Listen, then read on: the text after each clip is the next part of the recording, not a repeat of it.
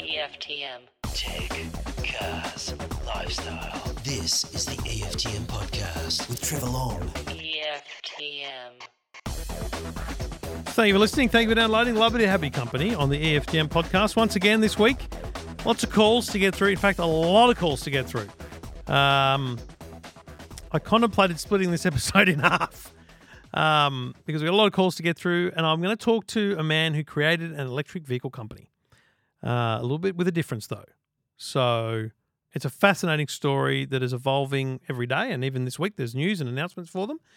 So we'll talk about that. And, yeah, a lot of calls, just because a lot of people answer their phones maybe. There was more emails than normal, so all good stuff. Some I didn't get to. I'm not going to lie. I'm half pie considering having next week off. Stephen's going away, so we're pre-recording different things like the movie podcast. So I was thinking, this is a long episode. Maybe I should do the same. What do you think? I don't know. Should I take a week off? Just to, recharge? Otherwise, there's probably calls, emails that I haven't got back to that I can get to. Anyway, I'll think about that over the weekend. Love to have your company, and there are some great calls coming. Great calls on the show this week. Lots of great emails. But I want to give a shout out to Scott, to Graham, to Bozena, and to Brendan, and to the many people in the EFTM Man Cave who said the same thing. Having listened to my my mention last week of the "How you feeling today?" question, and how I got some disappointing responses to that. Only one or two, I think it was. Scott said massive kudos for sending out the emails. Great personal touch. I thank you for that. Graham said, I think it's really good that you reached out to those who had a low score. Keep up the good work. Brendan said you didn't overstep the line. The one reply could have been enough to stop someone from doing something to themselves. It's a fair point. But I got to say, Bozena, you are one of my favourite callers, and I remember speaking to you many times, and I think people will remember Bozena. Bozena's email is just gold, okay? After listening to your last podcast, I was shocked to hear the nasty email you received. All just for to be nice, to reach out to someone for the positive words. I have no other words to describe that person as a piece of beep, which is funny in itself that you would even say that. And I'm going to read the next bit without beeping, okay? So if there's any kiddies in the car, it's not the worst, but it is a bit of a, colloquial saying from Bozena's mum. She says, wonderful things about the podcast. Thank you so much, Bozena. That's very nice. But she says, and language warning, okay, no kids in the car, please. To summarize, or just skip forward 20, 30 seconds. To summarize my comment, I will translate my mum's saying. Obviously, Bozena's mum's English was not a first language. So, but Bozena's mum used to say, you can put honey on the asshole, but it will still stink like an asshole. Can you believe that? Bozena, I got to be honest, not words I ever thought I would see typed from your delicate fingers. Shout out to your mum's amazing thinking. So I do feel energized by that and all the wonderful comments in the Man Cave. So thank you to those people. So it's good. Let's move on and let's get on with the show.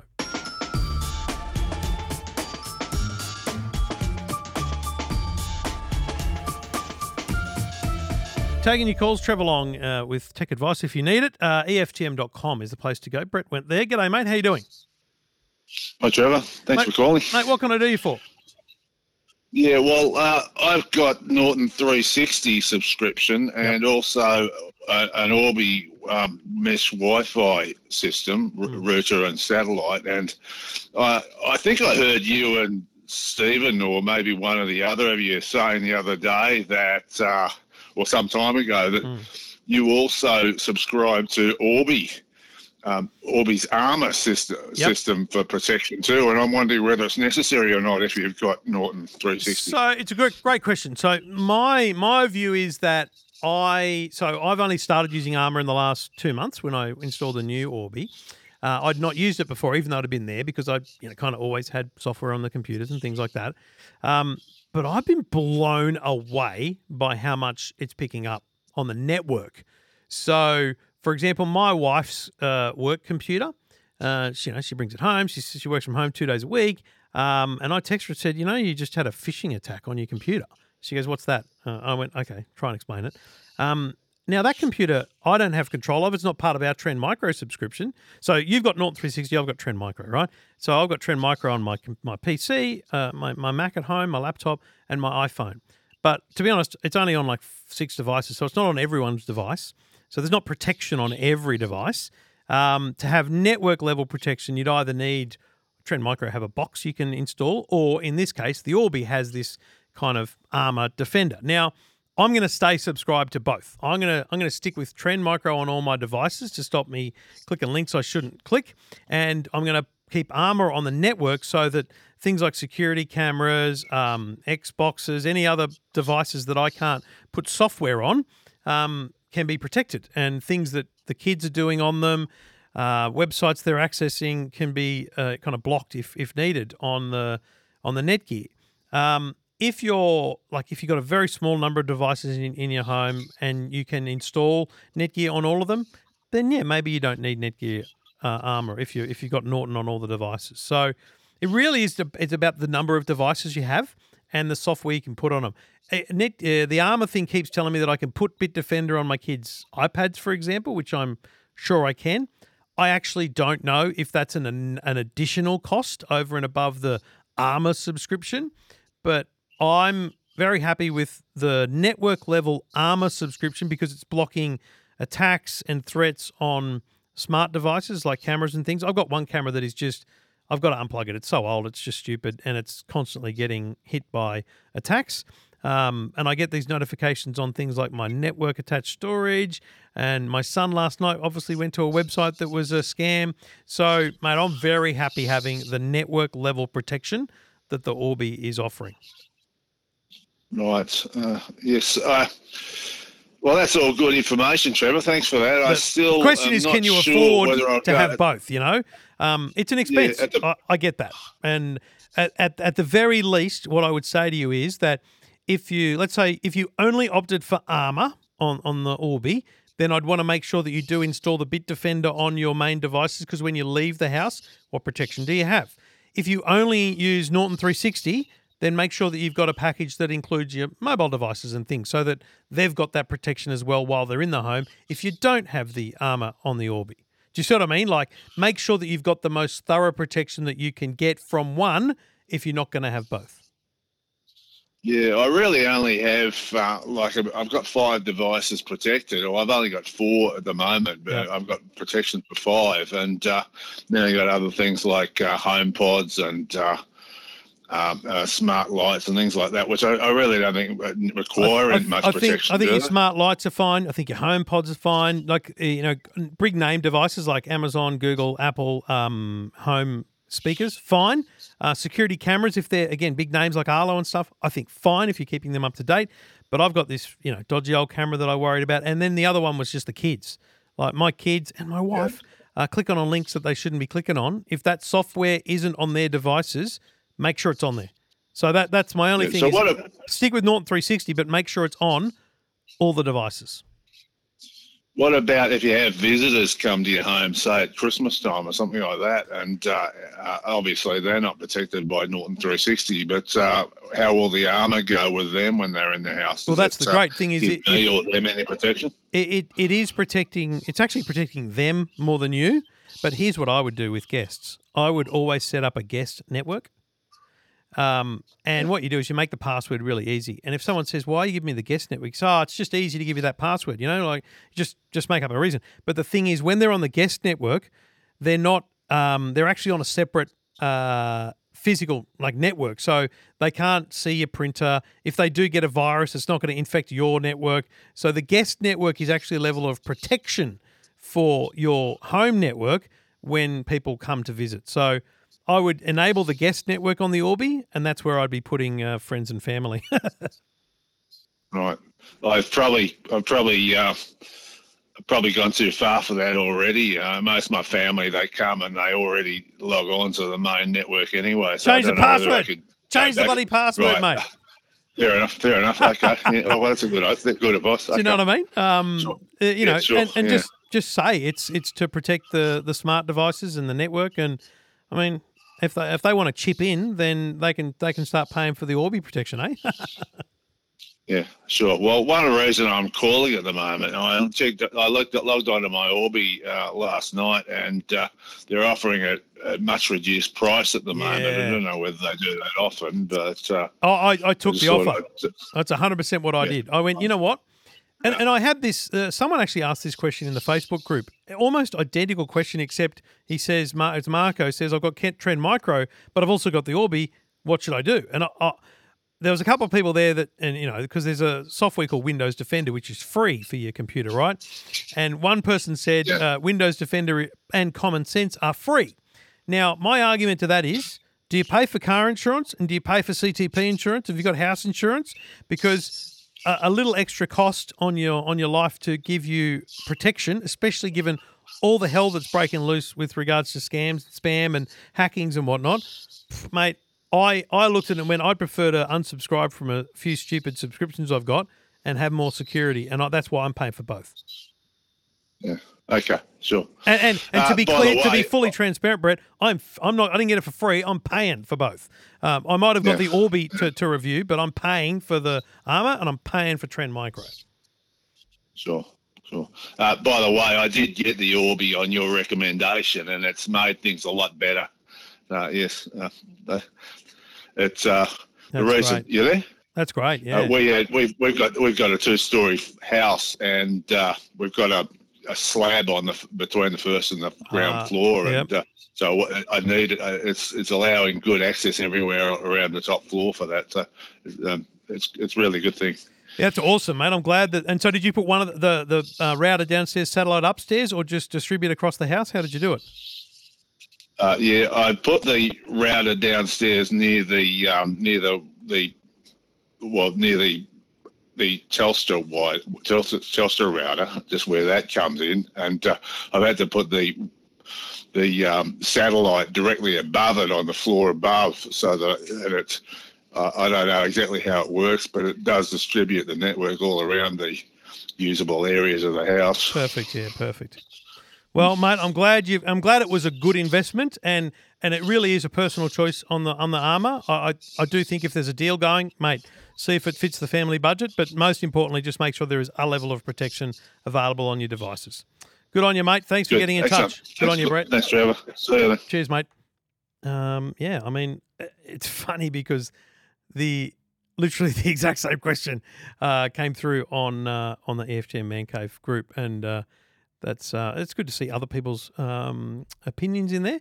And I will say that a large part of the Man Cave group is highly informed and also just a lot more savvy than the average person. And I think that we've got to remember that while we, as individuals, might know how to avoid a scam or do this or do that, a lot of other people need this simple level of protection over their lives, over the links they click. And you know what? We all fall victim, and the scams will get more elaborate, and the scams will sucker us in. And so we've got to be very careful that we're not the next one that gets suckered in. Anyway, let me know if you've got a question. Just go to EFTM.com. EFTM. This is the EFTM Podcast. EFTM Podcast. Let's keep going with calls. G'day, Laura. Hi, Trevor. How you going? Really good. What can I do for you? Well, I'm looking for a music device for my 9-year-old son, similar to an iPod, but I feel that they're discontinued now, and I don't want to get him a phone. Tough my options? call. Now, I've had this question before, and the fact is that there are music players out there. Yeah. Where's he listening to music? Like, have you got physical CDs? So have you got Spotify, he's got a little speaker, but he wants to make playlists, listen to audio books or podcasts, things like that, without having to use my phone. Yep. So I've got good news and bad news. Yep. Good news is there's definitely solutions. Bad news is it's a phone. But here's the thing. What you do is you buy and I'm just on the Boost website, right? Boost.com.au, because they sell not just mobile plans, but they sell refurbished phones. So you can get an iPhone 8 refurbished for $279. Now, that is cheaper than an iPod, the touchscreen iPod before it was discontinued. The Plus version, the bigger screen one, is $379. And there's even another one there for $289, which has got a brand new battery in it. So basically for $300, which is the price of what you would have paid for an iPod closely, you've got an iPod. Just don't put a SIM card in it. Yeah, okay. And the great thing is, how old? He's 9. When's he going to get a phone? Like when he's in year 6? Yeah, probably year 6. 3 years maybe away? 7. So, yeah. You know what? That can be his first phone. Just put a SIM card in it. So you're saving yourself money on your first phone as well. So, to use Spotify, to use apps like that and those kind of things, you are going to need a smart device. You're not going to be able to just buy an MP3 player and download music. There just isn't a device like that anymore because phones are what we do. But I totally appreciate that I don't want a 9-year-old having a phone. So an iPhone, whether it's your old phone or a refurbished one you buy and it comes in a box and you can give it to them as a gift if you want, you just don't put a SIM card in it. And hey, presto, you've got yourself a really nice iPod that actually will probably last 4 or 5 years through normal use. And one of those years might be their first phone. And then after that, you buy them a new phone after that or a newer model refurbished phone. But yeah, that's the best way to go. Is actually a phone with just cheaper, refurbished. Don't buy a brand new one. Get a refurbished one online, and don't put a SIM card in it. And let them know that's what iPods are now. And the good news is that you might start that conversation, not to tell you how to suck eggs, but you might start that conversation around screen time, screen usage, time of day, all those things. Plus, have you got an iPhone, Laura? Yes. So you should start at this point. You could create their own iTunes account so that you can create family sharing, which means that you can see what they're doing. You can set screen time limits. You can set downtime so it doesn't work after 6:30 at night. There's a whole bunch of things that you can do with an iPhone that are way more powerful, so that you don't end up with. You can approve apps that they download, so they can't just randomly download all the apps on the store. So it's actually a really great device for a parent who wants to give their kids music and doesn't want them to have all the freedoms of a phone. You can start the world of digital parenting with a device at 9 years old. All right. That sounds good. I didn't want a phone, but now you've talked me into it. I think that seems like the best option. I reckon in 5 years from now, you look back at this and go, actually, it was a perfect thing because it taught them about screen time. It allowed you to set boundaries digitally. So the most important thing, family sharing, okay? Set that up. Set it up with family sharing. So everyone in the family has an Apple account, an Apple ID, and you're all together. You can all see each other's, usage and things, and you can set those limits for the kids. All right, that sounds amazing. Good luck. Thanks for your help, Trevor. No worries at all. Cheers. Thank you. Thanks very much. Good on you. It was a caller a couple of months ago, and then I had nothing, and someone emailed me and said, "Dude, a phone without a SIM card," which is true. That is all you need. And I get it. You don't want to give them a phone, but just think about that for a moment. Here's a 9-year-old who, I don't know, maybe they've got a family iPad or something, but I didn't ask that. But you can start that whole family sharing thing. So, hey, buddy, it only works an hour a day. It doesn't work before, 3 o'clock in the afternoon. Doesn't work after 6 o'clock in the evening. These are simple rules you can put in place so that they just learn that the device stops them. So mum and dad aren't the ones, taking the device physically from them. The device just stops working. That's what happens. Harry came into the kitchen the other night. We were cooking dinner. He's, I wanted to play Xbox, but my screen time's up. And Amanda was like, well, if you've already used it today. And his sister goes, he hasn't used it. It's just too late in the day. And I'm like, those are the rules, buddy. Your Xbox screen time ends at 6:30. So if you wanted to use Xbox that day, then you got to use it in the afternoon. You can't use it at night. And it wasn't an argument. It was just, boom, that's it. It's finished. But last night when he had a mate around and everyone else was out trick-or-treating, we extended it past 6:30 because, hey, we got a mate around and we weren't having an early dinner. Good times. Screen time is a really important thing in a family to start a conversation about. And at 9 years old, I reckon that's the perfect time. EFTM. This is the EFTM Podcast. EFTM Podcast. Now, I love electric cars. I've driven many, many, many of them, and driven many long distances in them. Something I haven't done is going off-road because in reality, there's not really an option for that much at the moment. But in fact, there is. And there's an Aussie company that's been doing EV conversions. Now, I've got to say, it's not a world I've been exposed to, but I've definitely seen this company come up, whether it's someone shared it on Facebook or one of the other social media platforms. I've seen this company, and I think most people will have come across it in some way because of the amount of stuff that we get exposed to on social media these days. The company is Jaunt, and you've probably seen things like old Land Rover Discoveries or something converted to electric and thinking, well, how is that even possible? Well, the man that came up with Jaunt and is the CEO and has new business excitement to talk about, but we'll get to that in a moment, is Dave Budgeon. He's on the line. G'day, Dave. How you doing? G'day. Thanks for joining me. Mate, Jaunt, take me back. Where did it happen? How did it come about? Because, the idea of creating a company that converts cars to electric, I guess, is not crazy. There's definitely a lot of people thinking about it, but it can't be an easy undertaking. Well, so like you said in the intro, you see a lot of electric cars, but you haven't been off-roading in one because where are the electric four-wheel drives? And so you could ask that from an Australian context. Right now, we don't have, Rivian's not here. Yep. A few of the other US entrants aren't here. Cybertruck's not anywhere yet. So where are the true four-wheel drives? And more so, when we asked that question to ourselves back in 2019, there was nothing on the horizon. So it was sort of a little kernel of an idea for me as a four-wheel driver, just in my spare time, on weekends and things, that I just wish that I could have an electric four-wheel drive. And I think that, there's a couple of things that can, if they can come together in the right way, maybe two key ingredients to any startup is that you've got a personal problem, like you want to solve the problem for yourself and you're the market, you get it. But then there's also, can you expand that to the rest of the community, right? Can you scale it?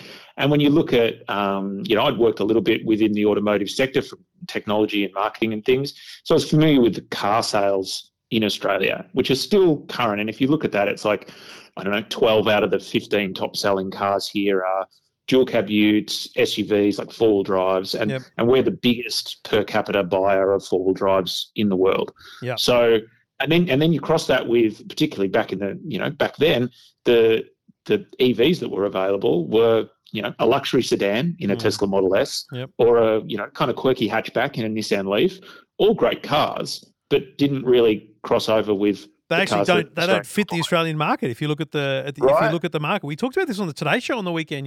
It's all well and good to have great electric cars on the market, even cheaper ones now, but the best selling cars in Australia are nowhere near being electric. Those models are nowhere near being electric. And so you have this mismatch with the market. And then you have this absolutely passionate level of, I'm going to just say classic cars, but, even just older generation cars. And I think the iconic one that comes to my mind when I think of Jaunt is it's like an old Discovery or something, isn't it? It'd be like an old Land Rover. Yeah. Now, to get Land Rover and technical on you, it's a Defender. Defender, that's but then it, yes. Before that, it was just a Land Rover because they only made one model. But it's if you're imagining it, it's just like if you think of a four-wheel drive, an old four-wheel drive, you're imagining a Land Rover almost certainly. So just that boxy shape, garden shed, bit of a bonnet, that's so it. You've got a little bit of knowledge and experience in the automotive industry, but the idea of creating one for yourself, was that what you thought? Well, I'm not just going to build this for myself, but I'm going to build it, I guess, document it in such a way that I might be able to do this again? Or did you not go about your car thinking about the bigger picture?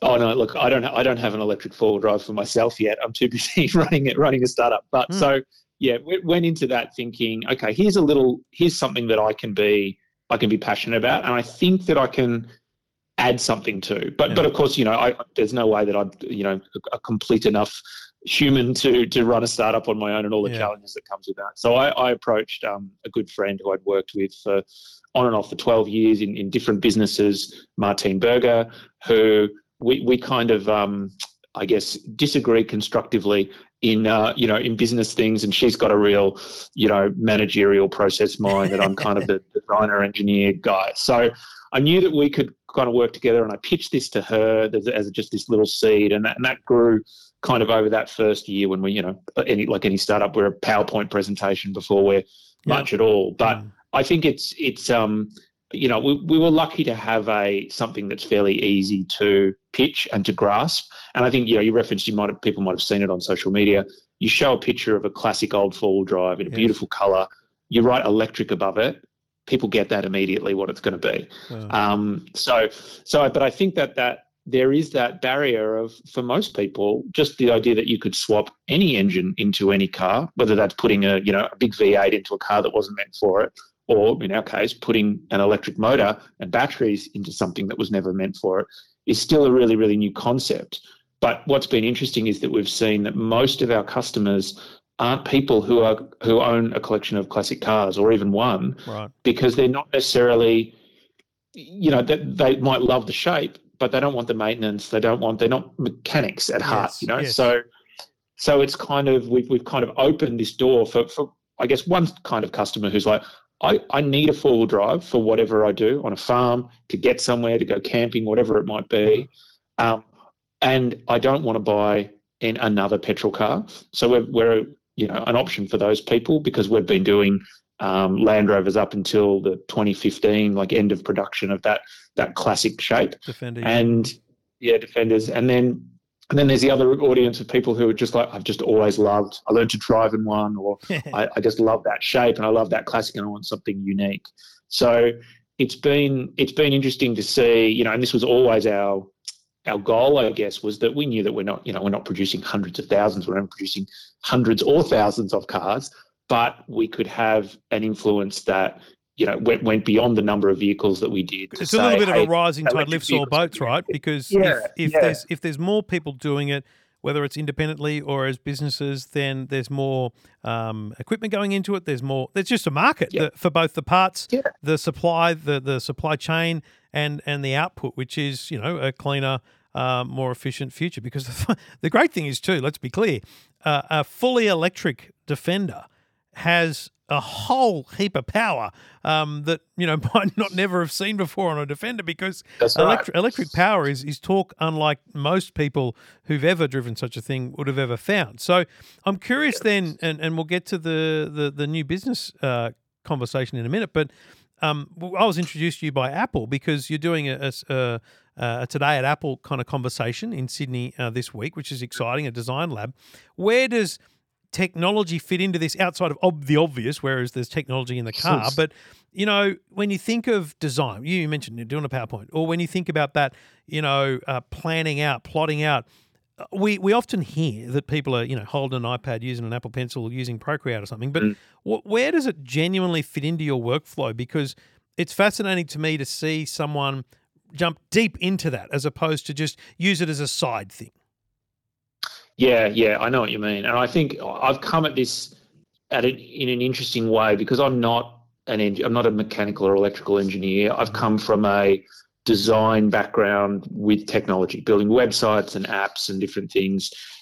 So I've worked with designers and engineers, but my job for, the last 10 years at least, but nearly 20 years has been to kind of, get things out of my head, the vision out of my head, in a form that is then understandable by other smarter people who can specialize and do things. So when we started, I'm not an expert in, all the very expensive, complex, CAD packages and things to do all that modeling and simulation.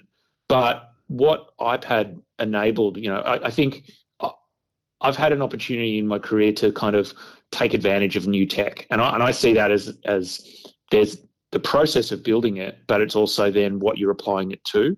So in this case, it was like EV conversions is a thing that's just here now. And I think we can make this better through design, designing it, packaging it, building a better system.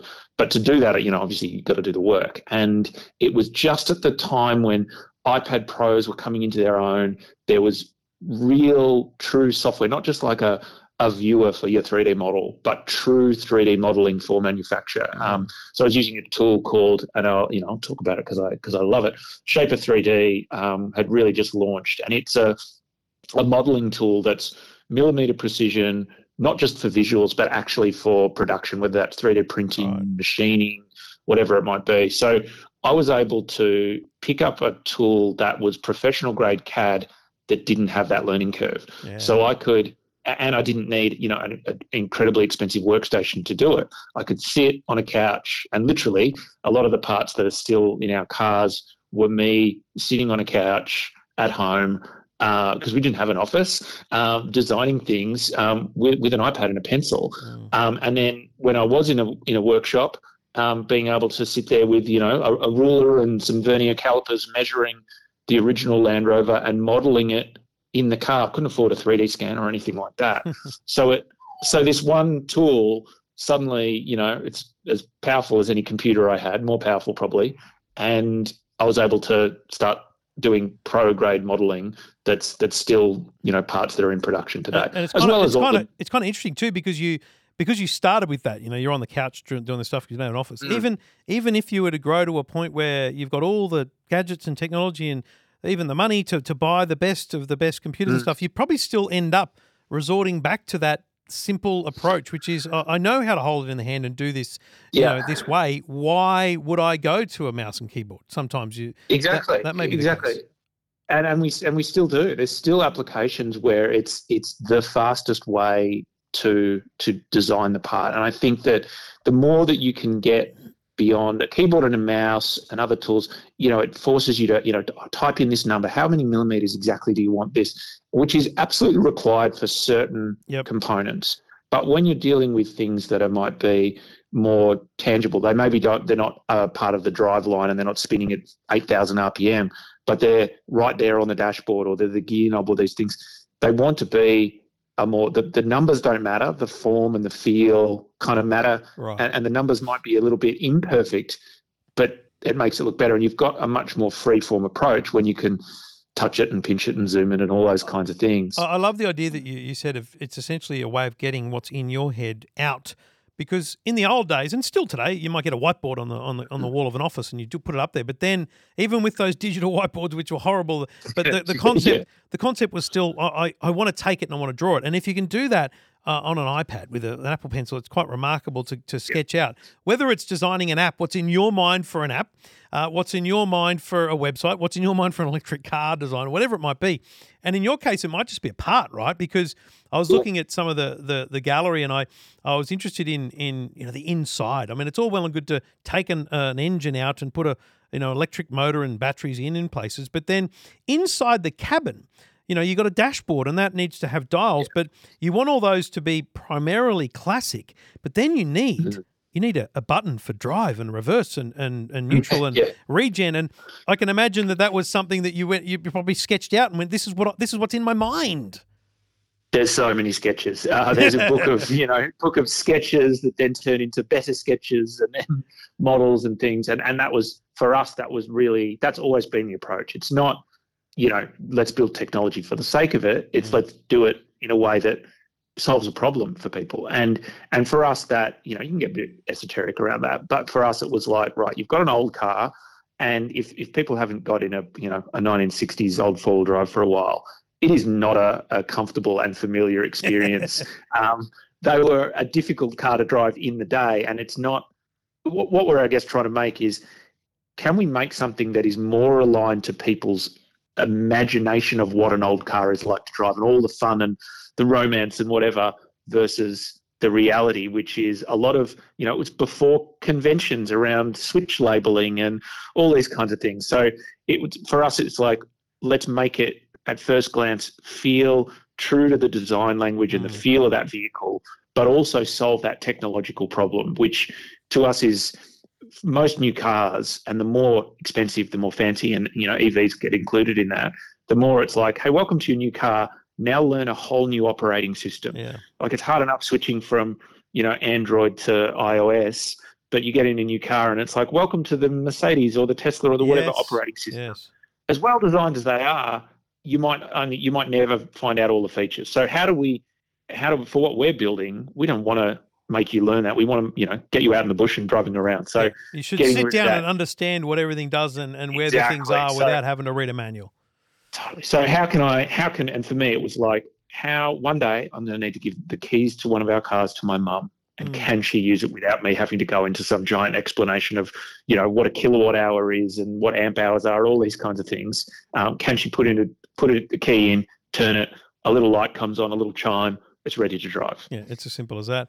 So then you're a little Melbourne company, very Aussie name to take a jaunt and to nick off and go for a drive, as we say.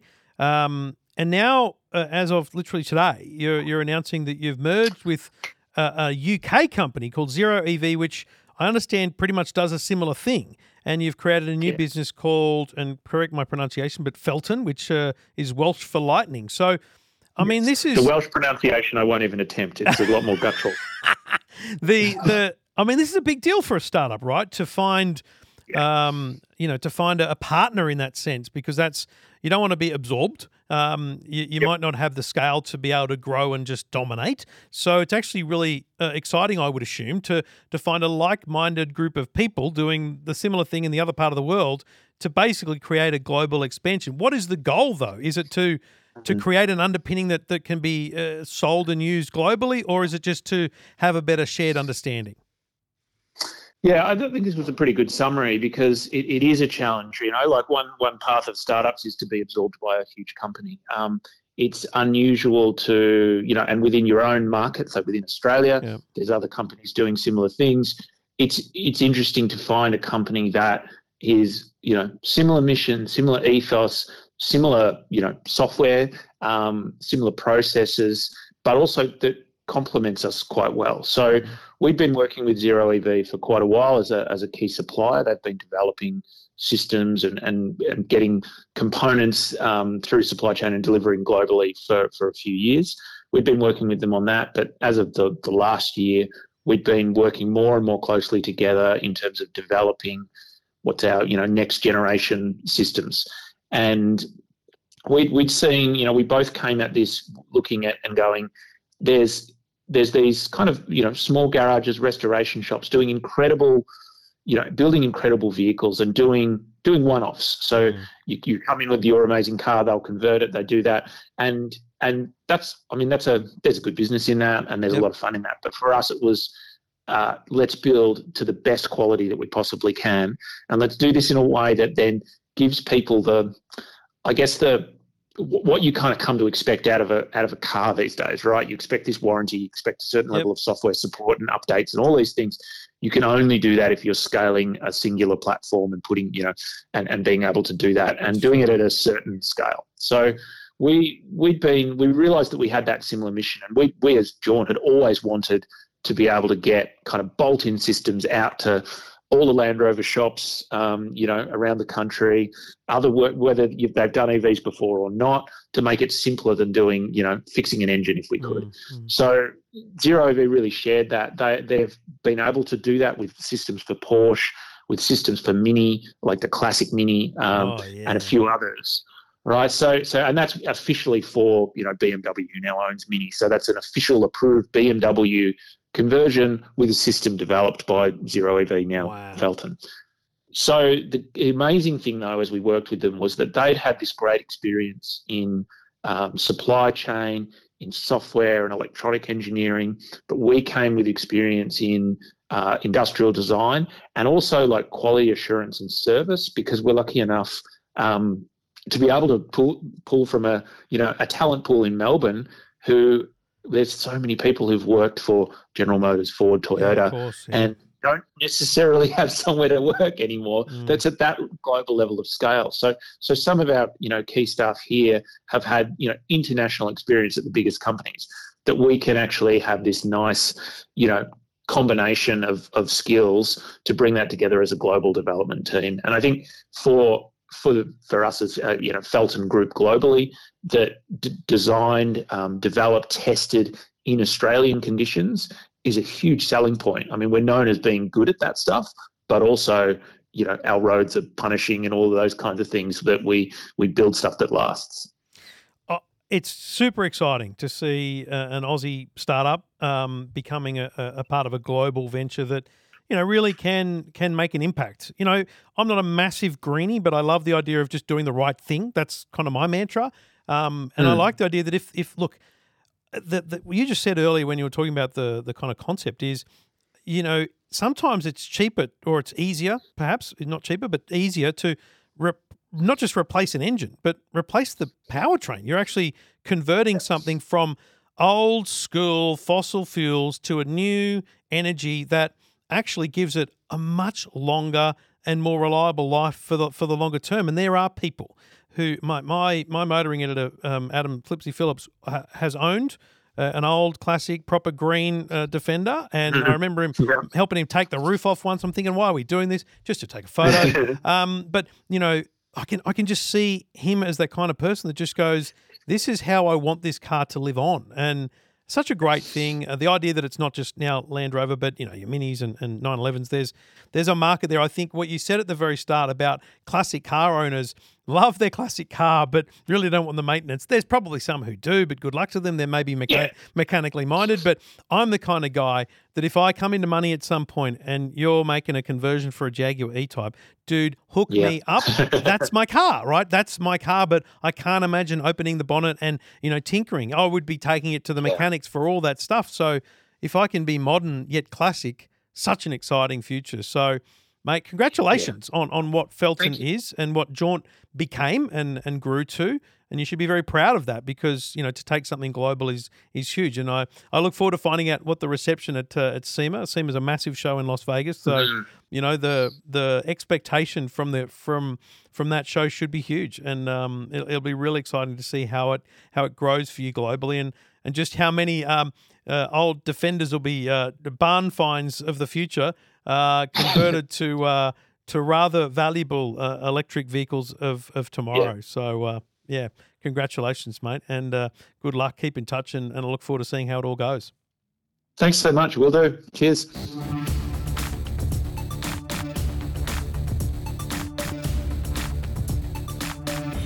Thank you for listening. Get in touch if you've got a tech question, EFTM.com. Alex is on the line. G'day, Alex. Yeah, g'day, Trevor. How you going? Yeah, really good. What can I do you for? Mate, we've got a little issue with our signal getting from one end of the house to the other, and I'm trying to solve the problem. We've got our NBN and modem in the garage, and then at the other end of the house, we've got our Foxtel box and TV. Yeah. And we have terrible trouble with getting good, strong signals, especially at night time when everybody else is using the internet and Foxtel at the same time. And I'm just trying to find we have actually got a power extender and also a Wi-Fi extenders, but they don't seem to be working. So, we've had Foxtel. The issue with Wi-Fi extenders, let me explain in really simple terms. Let's say, let's try and use numbers. So at the front of the house, the signal is 100 on the Wi-Fi. Awesome. At the back of the house where the TV is, the signal is like 10. And, it's there, but it's not quite there. So when you put a Wi-Fi extender in the middle of the house, what it's picking up is, let's say, 50. And what it extends is the 50. So it extends the 50 and it appears to the all devices like it's 100, but it's 50 and degrades from there. So it might actually end up only being 20 or 30 by the time it gets to the TV. So an extender is great, but in really small, I think in small circumstances, and these days, very hard to recommend. The best solution comes at a price, but it's well worth the investment, not just for the TV solution, but for any connectivity in the house, is what we now know as a mesh Wi-Fi system. Now, Orbi, Netgear are a sponsor of ours. Orbi is the brand they have, but Google have systems, D-Link, Amazon, Eero. There are a bunch of them available. What you want to look up is mesh Wi-Fi. And what it is, so in the Netgear Orbi sense, you buy a box of 3, and it might be $500 for the basic system. If you don't have, 20 or 30 devices in the home, it's probably all you need. One of them, the first one's called the router. It plugs into your existing modem. So you don't need to change anything at the modem, and you just plug it in. And it creates a new Wi-Fi network. And then the next one just plugs into a power point, let's say 1/3 of the way into the house. And then the next one, another satellite, plugs into another power point, another 1/3 of the way through the house. And what they do is they connect together using their own kind of network of communication, and they create this dome of Wi-Fi That is your home Wi-Fi network, and it will be far greater speeds than you've experienced before because you've never really experienced Wi-Fi other than when you're standing next to the modem. I can't remember in probably 6 years of recommending them, I can't remember anyone having a negative outcome with buying a Netgear Orbi system because of if they've got the problem you're describing, which is great internet but crappy at the other end of the house. A mesh Wi-Fi system will solve that problem for you, mate. It'll be a game changer. Oh, all right. That's great. That sounds great. I'll look into it. So little bit of an investment, and it's one of those things, the more you spend, the better it is. But when I say better, the two things that change are you will get faster speeds on the more expensive one, but if you're only paying for 100 meg internet or less, that's not an issue. And secondly, the number of devices that it can support. So if you're one of those people that looks like getting a bunch of smart light bulbs and different devices and things, then you might be like me and end up with 80 devices in your home. You definitely want to spend more money. But at the basic level for, 10 or 15 devices and, a TV and some phones and things, your base level mesh system is going to be great. All right. Well, that sounds great. Happy shopping, I'll look into that. Okay, mate. Thank you. Good on you, buddy. Thanks for getting in touch. Okay. Good on you. I know, and I've said this before, I know you've heard that before, some people, but I was talking to someone about this week. We only register, we're only cognizant to a topic when it's of interest to us. So, for example, you only understand and hear about how much money you can save on a mobile plan when you're off a plan. So if you're in the middle of a 24-month paying off a phone with a telco, you're not even thinking about, you're not absorbing the conversation around prepaid and 12-month deals and stuff like that because it's not even something you can think about. But come close to that, the end of that 2-year period, and you're going, hang on a minute. And so it might be that you've heard the same thing 3 times, but it only matters when it matters to you. So that is what it is. EFTM, if you've got a question, go to the website, EFTM.com. EFTM. You're listening to the EFTM podcast. EFTM. Thank you for listening. Trevor Long taking your calls. If you've got a tech question, go to the website, EFTM.com. That's what Mark did. G'day, Mark. Yeah, g'day, mate. How are you? Yeah, real good. You're up in Newcastle, mate? I am. You're a Tanya and Steve fan, are you, buddy? Oh, absolutely. They're Wouldn't miss it. They're the best. They're top rating. Also named best on-air team at the Commercial Radio Awards. They're legends. I love them. It's one of my favourite radio spots I do every week, and I do a lot of them. So, mate, good on you, and thank you for listening. Well, I've got to say, Trevor, I know it sounds like, it's just convenient for me to say, but your segment is one that I really look forward to every week. And that's why I guess when I had my question, I thought I would give you a call. Well, it's very nice of you, mate. So what can I do for you? No. Well, mate, my wife and I, tend to be people that keep our phones until they die. And we also really can't bring ourselves to spend, $2,000 or $1,800 to buy a brand spank, the latest, like an iPhone 14. So my question to you is, what's maybe the best phone for us to buy? And we're probably, going to stick to Apple because we do know that platform. In around about the sub $1,000 bracket, like an iPhone 10, 11, 12. What's your recommendation? So sub $1,000, and you're not too fussed about the new stuff, right? That's all cool. To be honest, the first thing I'd do is I would, and I was talking to someone else about this, I would consider the refurbished phones because, mate, honestly, they're great. The biggest difference about buying a refurbished phone is it doesn't come in an Apple box. If you go to, I think Kogan sells some, but Boost Mobile is the one that comes to mind most because they've talked about it most. Boost.com.au is basically a big, long list of phones there. So at $1,000, let's say you could get an iPhone 11 Pro Max, which is the big version, for $809. You can get an iPhone 12 Pro for $1,099. That's a pretty good deal. So, and what happens is they come to you in a Boost box with a SIM card. You don't have to sign up to Boost. That's not an obligation, but comes with a SIM card. Got a 12-month warranty. It's gone through a 72-point check. It's good to go. So I would encourage you to have a look at those for a start.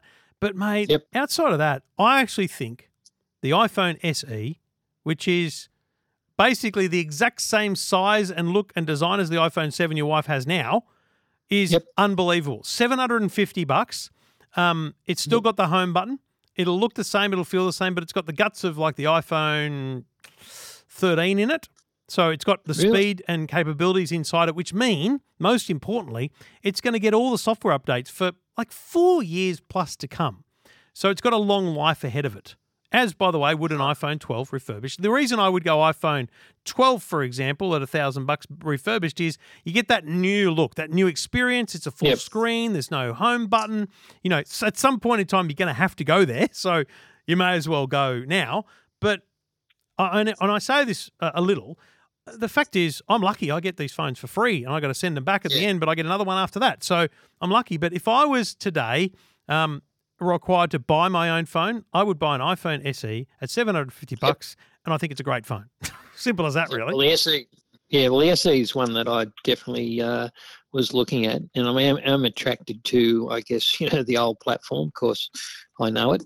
Are there any issues with the SE and integrating an Apple Watch? No, the Apple Watch integration is completely easy on any iPhone with the right operating system, which the SE definitely has. The only issue with Apple Watch ever is which telco you're with if you want the eSIM version. So if you want it to be independent of the phone, you have to be with Telstra, Optus or Vodafone to get the phone working on the watch so you can leave your phone behind and still receive phone calls. I don't know, most people need that. Apple Watch paired up with an iPhone for tap and go payments and everything, it all works. Right. It'll work perfectly with the iPhone SE.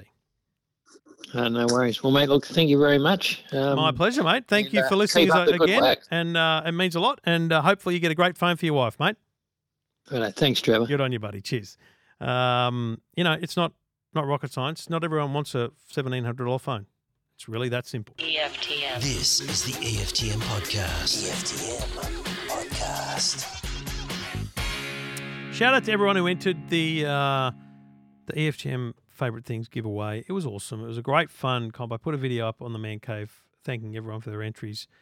It was, 100,000 different page views and different things. It was overwhelmingly positive for EFTM, and that's awesome. But it was also just a lot of fun. It was stupidly hard work, and I should have planned it better and longer, and I don't know. I got Jackson to help in one really significant way and create the form. So once I created the first 3 days worth of entry forms, Jackson just duplicated it and set the time frames, and it didn't go wrong once. When it didn't appear as open, that was WordPress's fault, not the form's fault. I should be clear because that did happen a few times. But it was awesome. But yeah, just creating the social videos, little tiles, and actually typing it up every day. It's a lot of work. But it was good. I loved it. It was great fun. Interestingly, and let me just sort this here. Hang on a second. Let me sort this. It's funny because I had a different plan for the competition. So in my spreadsheet, there's actually there's a code word thing, because I think I said that on the podcast. There was going to be a code word every day. Didn't do that. Made it really easy. I thought I made it really, really easy. It appears it wasn't as easy as people might have hoped. I don't know. I thought it was pretty easy. Like the app's not perfect. And as I've said many times, I built the app so you get notifications and the widget. I actually don't envisage people opening the app to browse EFTM, but if you do that, great. But it's difficult to server load. There's all these other technical issues with it. It's fine. It's all good. But that's not what I envisaged the app to do. It was just created that way for me, and I appreciated the way it was done. But once you've got your EFTM ID, you're in with the competition.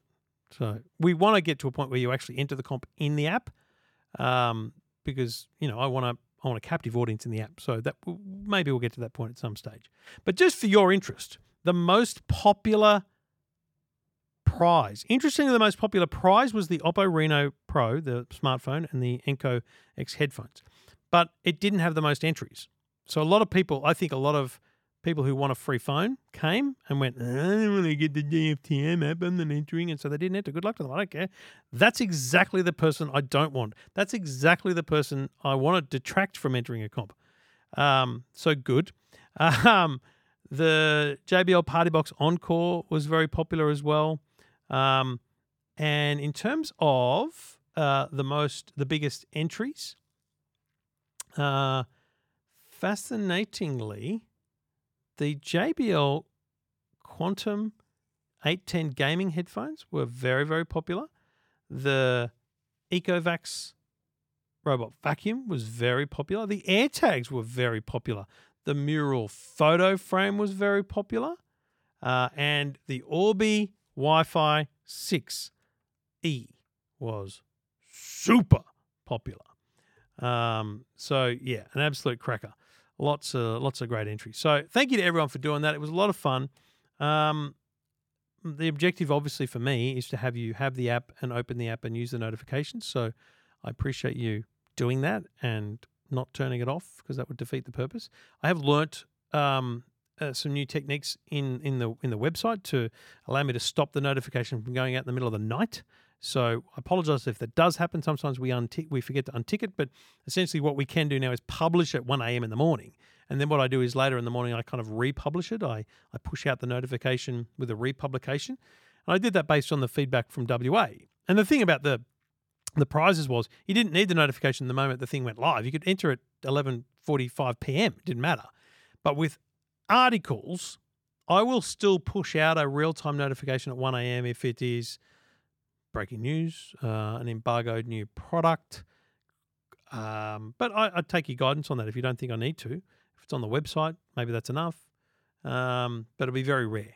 So I'm really trying to control the use of notifications to later in the day, especially for WA, but across the day as well, because I actually want you seeing the notification when you're most likely to click it as well. And it's fascinating how many people don't click the notification. Well, let's be clear. I have the stats. I know exactly how many people click on the notification. I know how many people receive it and how many people click it. And it's fascinating. So, yeah, let us know. Always happy to take feedback. I don't take critical feedback well, but I do take it. It reminds me of back in the day at 2GB when I was assistant program director. John Brennan was program director. I've told this story with Stephen Fennick. If there was a problem on the breakfast show, and someone needed to talk to Alan, Breno would do that. If there was a problem on the morning show and someone needed to talk to Ray, I would do that. And I'd probably hear from him about how stupid my idea was or whatever the thing was. But did my idea sink in a little bit? Probably. So do you know what I mean? Critical feedback. I don't like it, but I hear it, if that makes sense. Anyway, thank you to everyone for entering EFTM's favourite things. I'm going to say it was more exciting than giving away a car. I really had much more fun. So, yeah, I really enjoyed that. It also didn't cost me $20,000. So there's that. Anyway, open to ideas for things we can do in the future. And, of course, if you're in the EFTM Man Cave on Facebook, there's always more opportunities there. We gave away a voucher there the other night for JB Hi-Fi. So, yeah, you got to be in the Man Cave to be part of it. So, and if you're on the Man Cave and you didn't see that, you got to turn on, tell me, notifications, priority, whatever it is in Facebook that I've done these days, that's what you got to do.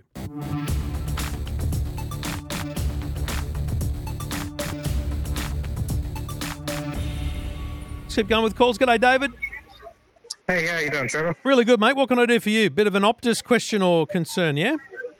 Yeah, well, Optus still haven't contacted me as a former customer about whether or not my data has been leaked or not, and I'm a bit concerned. So it's a great question. When were you a customer? In 2017 was the last time I was a customer, so within the 6-year period.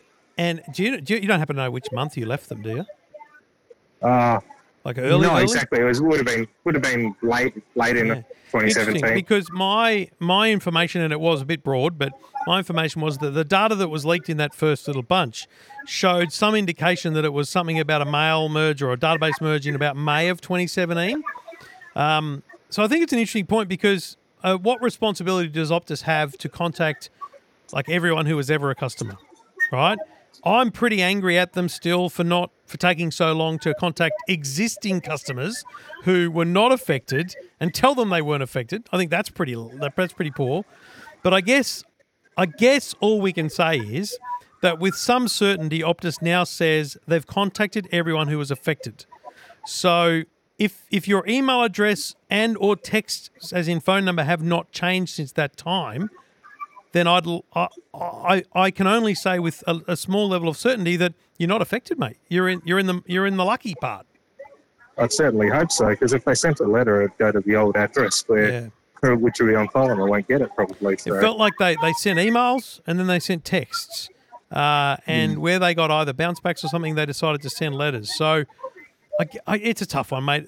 There's certainly no way you're going to have any luck trying to get Equifax protection out of them because you're so far gone. But I think you're right to be mindful of it. I think you're right to be concerned. And I would be keeping my eye on, for example, Have I Been Pwned, that website, apps like Norton or Trend that have a dark web protection to see whether or not your details appear anywhere. But, mate, I think you're broadly comfortable. That would be my assessment. Thanks for your advice, Trevor. All right, mate. Enjoy the day. I will do. Good on you, buddy. Too. Thanks, mate. Thanks for getting in touch. I mean, it's a tough one, right? Because I'll bash them to a pillar and post, but I don't know that they have a responsibility to let former customers know that they're not affected. Now, David raises a point that it was mentioned. I don't know if it was mentioned by Optus, that it was former customers going back 5 or 6 years, and 2017 was mentioned. So if Dave was a customer in 2017 and they've said 2017, don't they have an obligation? I don't know. That's a tough one. That is a tough one, and I'm gonna stay man in the middle here and say, look, I'm not going to bash Optus for not contacting you. There's only so much they can do, and I think they were negligent in most of what they did early on in terms of customer communications. But it'd be a hard fight to suggest that they are required to contact everyone going back that far. So let's err on the side of caution with an air of positivity, shall we say. Let me know what you think. EFTM.com. This is the EFTM podcast. Thank you for listening. If you've got a tech question, you can always go to the website, EFTM.com. You can ask any question, and hopefully we can find you an answer. Kevin's on the line for that very reason. G'day, Kev. How you doing? Good, thank you. What are you after, my man? I'm just after I'm after a big TV, and yes. I had a look at the laser. I can't say the Hennessy Hisense laser TV. Yeah, I know the one. Yep. I had a look at that because in our house we haven't got a designated TV, theatre room, so there's a bit of light. It's just in a open plan house. Yep. So there's a bit of light there. But before I go and buy it, I've heard you on Triple M.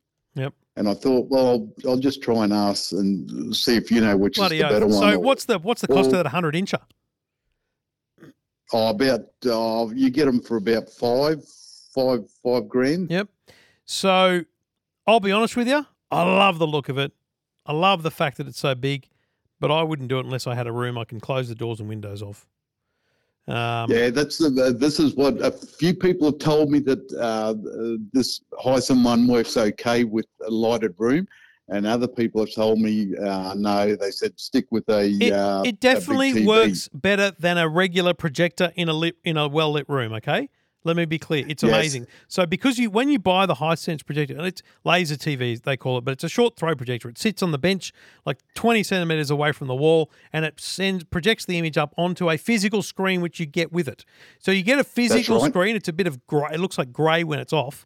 And that thing is super high tech. It actually diffuses light and bounces light away so that you're actually looking at it's like got wedges all down it, and one end of the wedge is where you see the picture, the other is bouncing the light away. So it's very smart, it's amazing, and it is great compared to a projector. But if it was in my lounge room and then I put a TV in there, I'd be like, oh my God, look at the TV. So yeah, I'm a bit, because the other TV that I was looking at was the OLED, because they tell me that's the new technology and that's the way to go with the OLED. But I think what's your objective here? Is your objective to get a big ass TV and enjoy the footy? Like what's your objective? I watch a lot of movies. Yep. So it's mainly movies, but I also watch free to air. But I just like the big, instead of going to movies all the time, I like when you watch a movie with good sound and good picture, you really get involved in Bloody it. oath, yep. Have you got a sound bar or any sound system at all?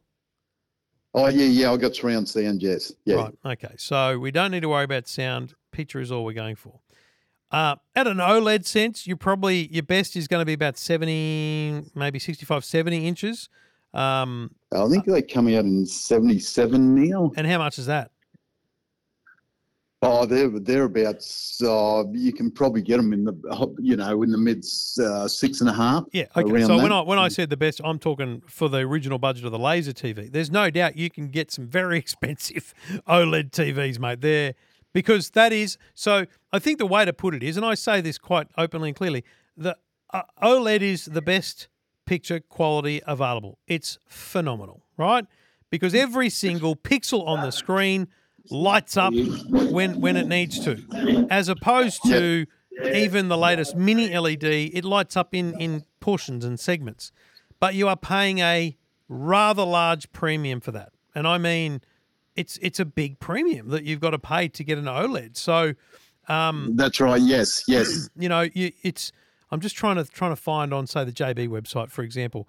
You can get an LG OLED 83 inches for $10,000.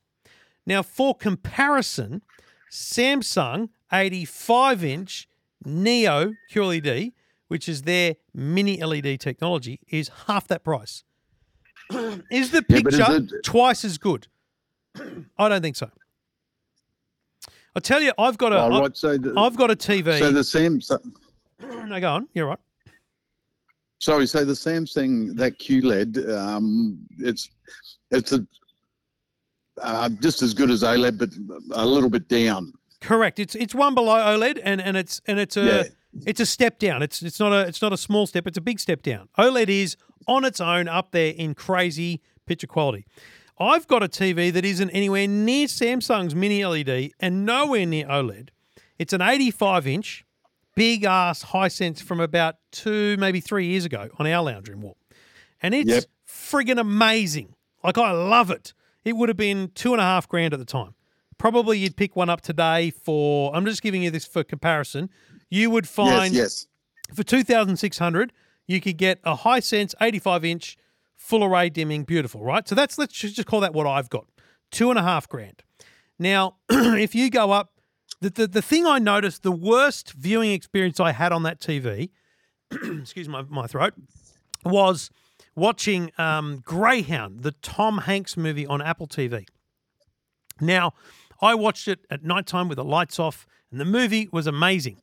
But at the very end of the movie, it was credits, but it was kind of a tribute credits. They had this black screen, white writing, and then in like the bottom right-hand corner, there'd be a black and white photo of, someone from the Navy or something.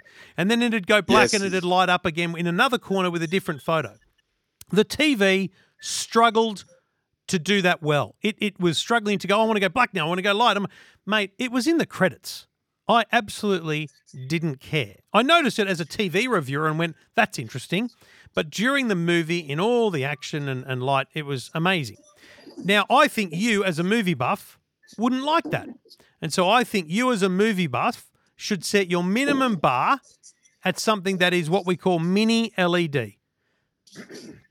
So you can get a mini LED TV for $4,000.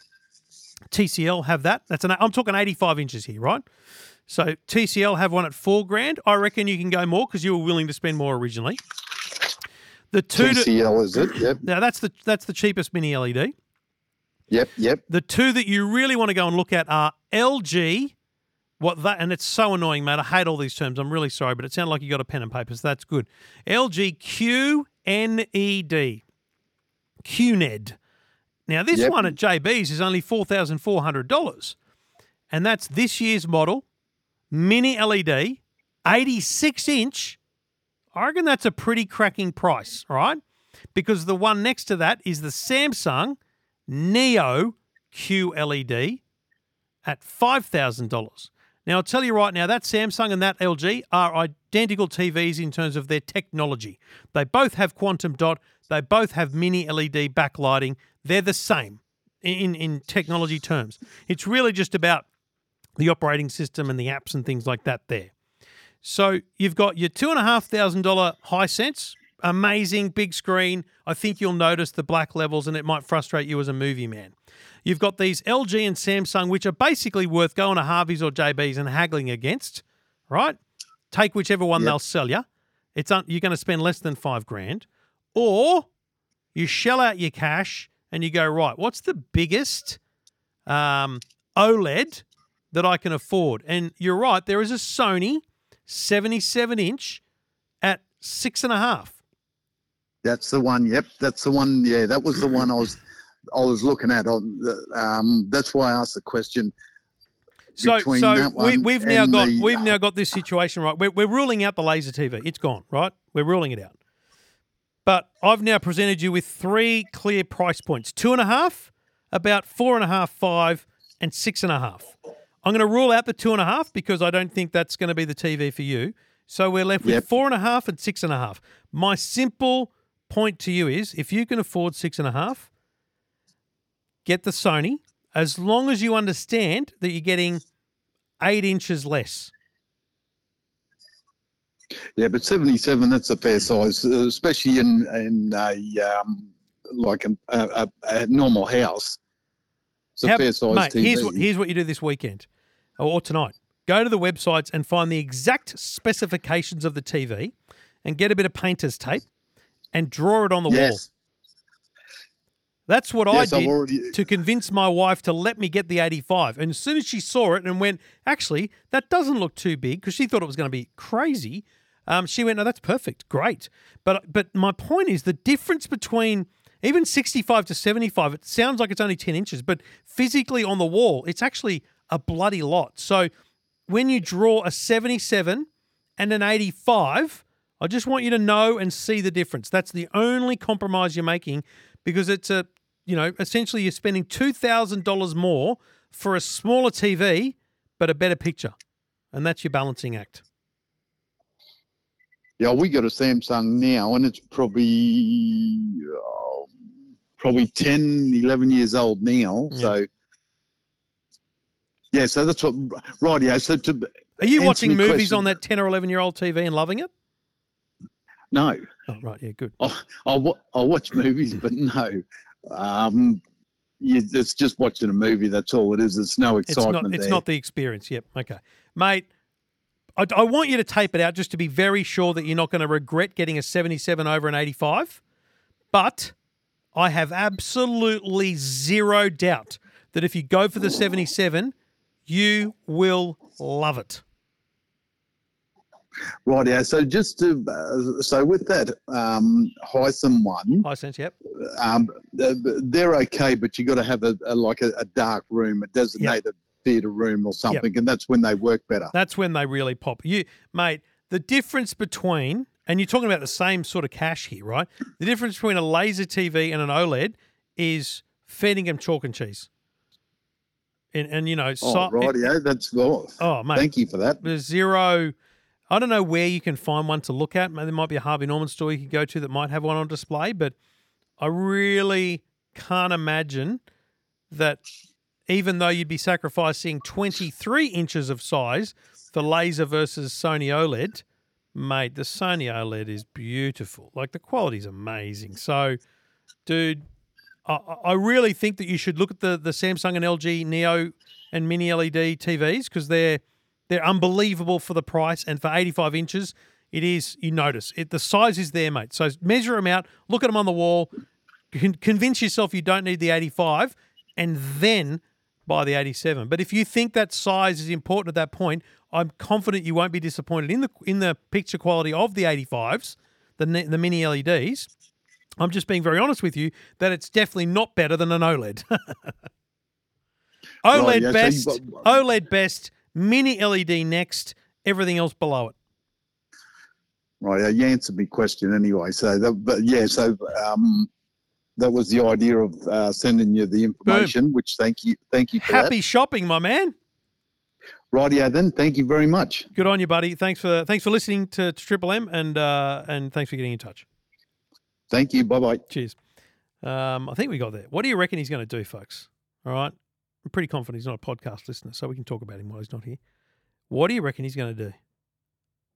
I do think he's going to go the 77-inch Bravia OLED. And I respect that. I do.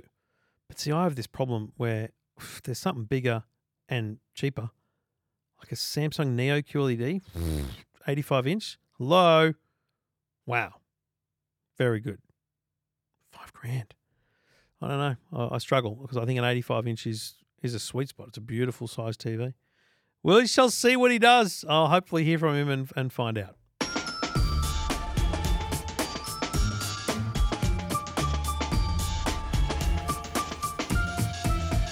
Trevor Long taking your calls. If you've got a tech question, go to the website. Narelle did that. G'day, Narelle. How you doing, Trevor? Really good out on the open road. Where are we off to? No, I'm back home after a chiropractor. Oh, goodness me. All right. Hope everything's all right. What can I do for you? I'm a pensioner who's on Optus and has been on Optus for eons.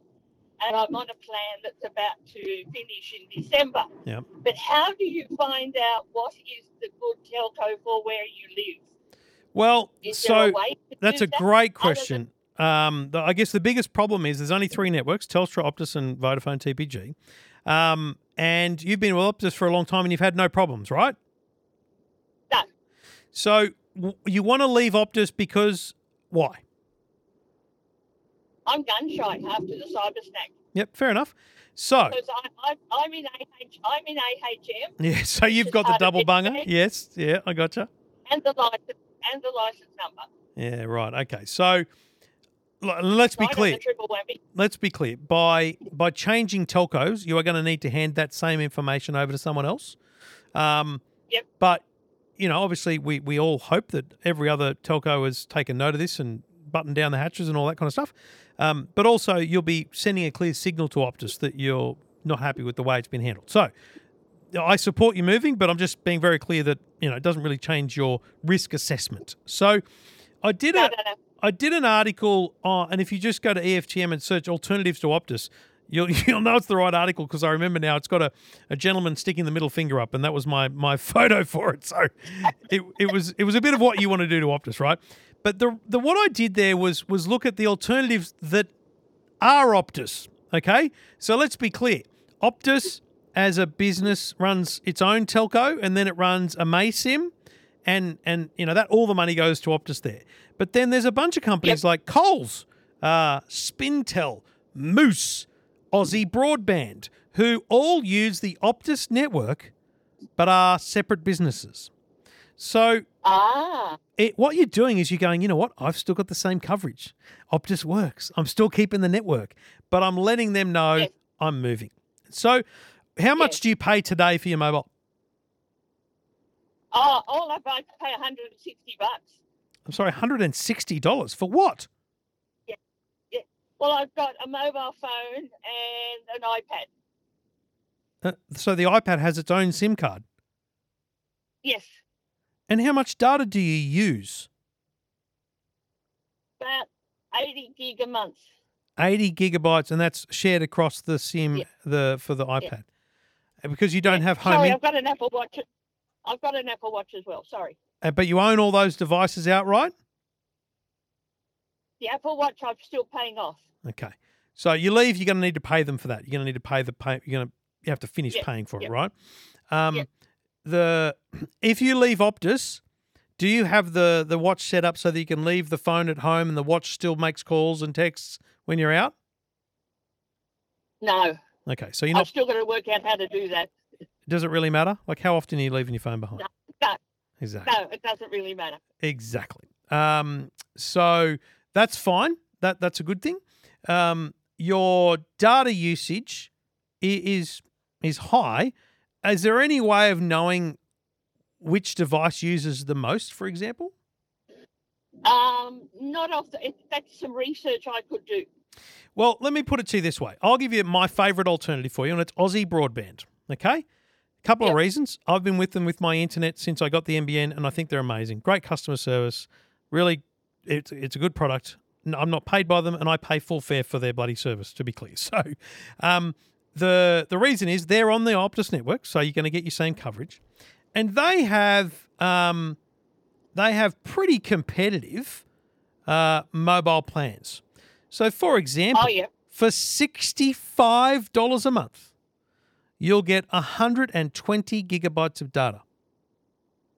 Holy snap. So let's say of your 80 gigabytes of usage, let's say it's split 60/40, right? So it's not 40. It's like, let's say it's 50 or 60 gigabytes on the iPad and it's 40 or 50 on the phone, for example, because I'm imagining you're at home on the iPad, watching TV and stuff like that, right? So you could sign up to Aussie Broadband for a mobile phone plan, $35 a month, and get 40 gigabytes of data, okay, for your mobile phone. Yeah. And then, now I actually don't know what it is with Aussie Broadband, whether or not it's one of their, what they call mobile broadband plans, or whether it's just another SIM card from their normal mobile deals. But let's put you on the $45 a month plan for 60 gigabytes of data on the tablet. So you've now got 100 gigabytes of data shared across both. But when I say shared, they're not shared. It's 40 for the phone, 60 for the tablet. And you're currently now paying $80. Right? So you've saved yourself $80 a month, right? And you're on the Optus network still. If you are worried about the data usage on your tablet, Aussie Broadband have what they call extra large plan for $65 a month, which gives you 120 gigabytes of data. Now we're paying $100 a month there, but you're still paying 60 less. Yes. So, and remember, you can take your phone number from one company to the next. You don't need to, get a new phone number or anything like that. So what I would love you to do is, first and foremost, a little touch of research. How much data is each device using over the last 3 months? What's the average? On my phone, how much have I used? On my tablet, how much have I used? If Optus won't give you that answer, that's an even better reason to give you the middle finger, okay? Because it should be clear on each SIM card how much data is being used. And then, here's the great thing. Pick up the phone and ring Aussie Broadband. You don't even need to go online, okay? Because they have Aussie people sitting on the phone. They have a Perth call centre as well as one in Victoria as I understand it. And they might sit on hold for 5 minutes, but someone in Australia will answer your call. And I think they'll blow your mind just with their customer service. And I think you'll lock into something similar to what I've outlined there. And you will be very happy and will be saving you $60 to $80 a month. That's good. Can you believe that? I can't believe that you could save $80 a month. So let's hope that works out for you. Narelle, the thing that was worrying me was... Go on. The thing that was worrying me was what would happen, so... But that's given me so much food for thought, Trevor. Thank you so much. Remember, I'm not saving you from the data hack. You've already been exposed. You will have to hand over your personal information again. I have great faith that Phil Sim, the boss of Aussie Broadband, the day the Optus hack happened, called all of his security team in and said, "Lock it down, folks." But that doesn't mean a hack and a cyber attack like this won't happen again. It's really, there's nothing we can do to guarantee that. But I think at this point, by moving our business and giving Optus a very clear signal, that's the best thing you can be doing. So I would also very much, Narelle, love to hear from you once you've finished this process, because I'd love to know how much money you're able to save every month. I certainly will do that, Trevor. Thank you so much. Good on you, Narelle. Stay safe and look forward to hearing how much money you save. Talk to you soon. Thanks, mate. Take care. Good on you. What about that? Holy hell. She's paying $160. I tried to be calm. $160 a month. What on earth? I mean, seriously. That is highway bloody robbery. I'm literally blown away by that. It's phenomenal to me. Anyway, I can't wait to hear from her. I really can't. Anyway, EFTM.com. That's where Narelle found me. I'm tipping, been listening on 6PR in Perth.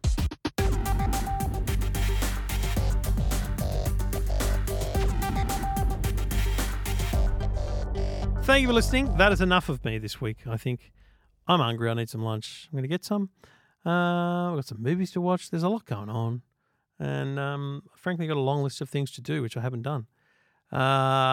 Keep your eye on socials tomorrow. There is a bit of exciting news tomorrow about a new website announcement I want to share with you, but I can't until tomorrow. So keep your eyes on the socials. I'll let you know in the Man Cave, but also I might even send out a notification. I might do that just because I don't see, and again, correct me here, but EFTM is like a brand for what I do, right? So if I do something externally, like maybe I should mention the switched on segment on the notification. Maybe I should do that. Anyway, let's see how that goes. But I will definitely be posting about it on social media. So follow me on Twitter for the 90 days that I've still got my blue tick, because I'll be getting rid of that. And on Facebook, wherever you like. Thanks for listening. Lovely to have your company. And we'll do it all again soon. Maybe not next week. Just saying. You could all use a break from me.